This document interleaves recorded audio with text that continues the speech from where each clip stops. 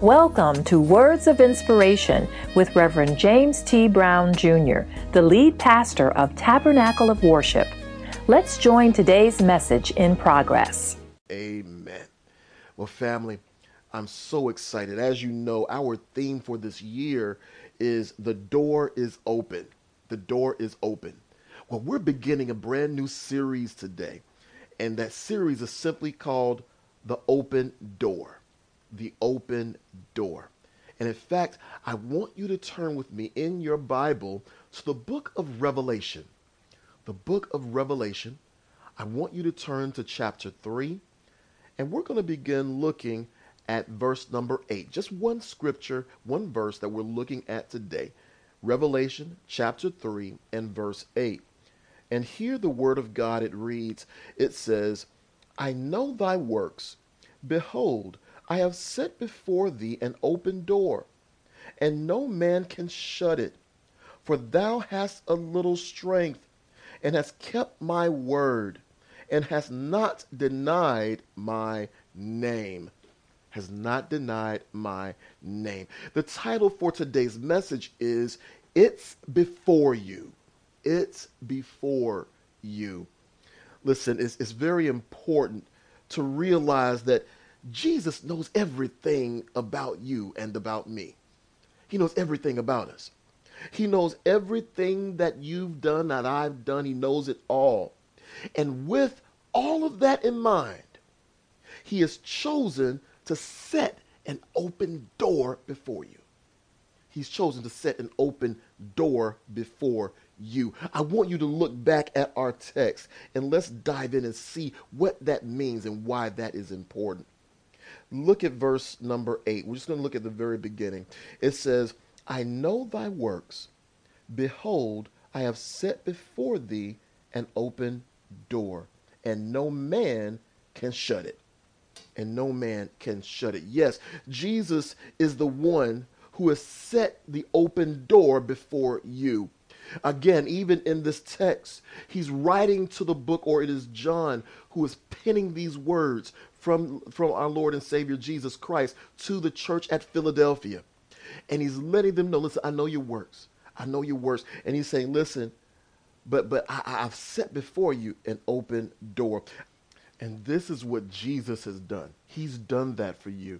He's done that for me. He did that. He was letting them know in Philadelphia, I'm going to set this open door before you. I'm setting this open door before you. And I believe it speaks to us today. You see, I want you to understand this, that this is not something that you've earned or that is owed to you. It's not something that you've earned or is owed to you. But Jesus has made the decision to keep you for this open door and to open the door for you. See, he's kept the door for you, but he's opening the door for you. This door is for you. It's for you. He's opening it for you. He's opening it for you. You see, it's important that you understand that Jesus declared, or what Jesus declared about this open door. It's important that you understand this, what he declared about this open door. What did he declare, Pastor? He said this, that no man can close it. No man can close it. Once he opens it, no man can close it. Listen, regardless of what it looks like or how it seems, no one will be able to close this door. No man will be able to close this door. Now, listen to me. You can position yourself to be disqualified to enter. You can position yourself to be disqualified to enter, but no man can close it. No man can close it. I need somebody to type in chat, I fear no man. I fear no man. Listen, it's not about what man can do. It's about what the Lord can do, both in you and through you. Listen, this means that you cannot allow anyone to have you act outside of your character or allow yourself to be so lured by your flesh to do things that you know are outside the will of God. Do you hear me? Let me say that again. It means that you cannot allow anyone to have you act outside of your character or allow yourself to be lured by your flesh. By your flesh to do things that you know are outside the will of God. That's the only thing that disqualifies you for this. But he's opened the door for you. I want you to hear this. I want you to understand this. At the beginning of 2023, I want you to grab a hold of it. He's opening the door for you. He's opening the door for you. Listen, as you enter into the places that God is calling you, it's important that you understand that where he is calling you is not what defines you. Let me say that again. Where he is calling you is not what defines you. Why is that important, Pastor? You see, you are not defined by the assignment that you are being given. You're not. You're not defined by the assignment. Listen, understanding this helps you to actually from getting into a place where you could walk in pride and arrogance. Do you hear me? You see, when you understand that where you're going is not what defines you, then you're not going to be going in and say, I've arrived, I'm here. No, you're not doing that. You're not worried about that. You're going in humble because you know that if it had not been for God on your side, where would you be? So you're going in understanding he's calling you for something greater that other folks didn't see, but God knew because he knew the season was coming. Oh my goodness. He knew the season was coming for you. Also, where you are coming from isn't what defines you. Where you're coming from isn't what defines you. It doesn't matter about any broken relationships from your past. It doesn't matter about coming up on the wrong side of the tracks, about the mistakes you made, about the stuff you used to drink and the stuff you used to smoke and snort. It's not about that. You've been delivered from that. You don't have to keep looking back at the mistakes of your past and the challenges of your past. You can now look before you. Why? Because he set an open door before you. If it was not meant for you, the door would be closed. But he's opened the door for you. He's opened the door for you. You see, in fact, the reason you are able to enter is only because you chose to follow after Christ and be content in him. Do you hear me? You chose to follow after Jesus and be content in him.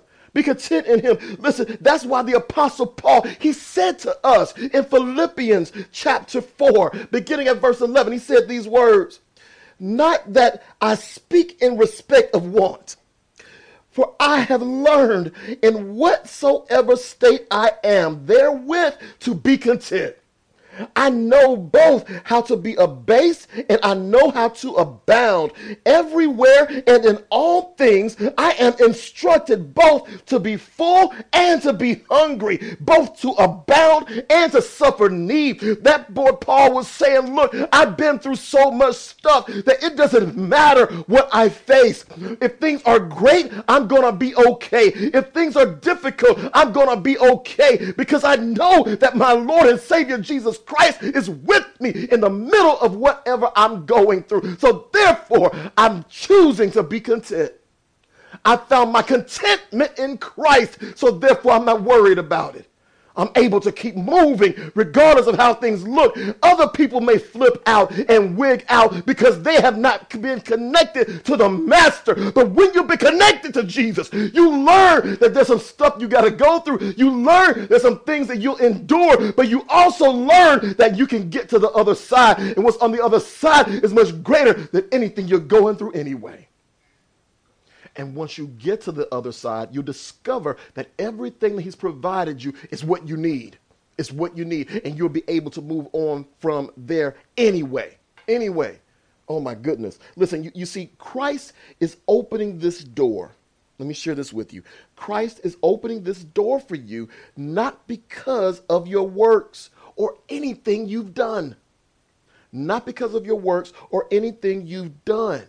You see, as Paul stated in verse 12, he learned to be abased and he learned to abound. He learned to do both of those things. He learned to be abased and he learned to abound. That means he understood what it was like to be in a lowly state. And he also knew what it was like to walk in a state of having all provisions made. He understood both of those, but his strength did not come from his external circumstances. It did not come from his external circumstances. It came from his choosing to be content within himself in the Lord. Thank you for listening to today's message. We pray that it was a blessing to you. If you're in the metro Atlanta area, we invite you to join us for our regularly scheduled services at Tabernacle of Worship. You will also be able to get this entire message. Please feel free to visit our website at www.taboworship.org. That's www.taboworship.org for more information.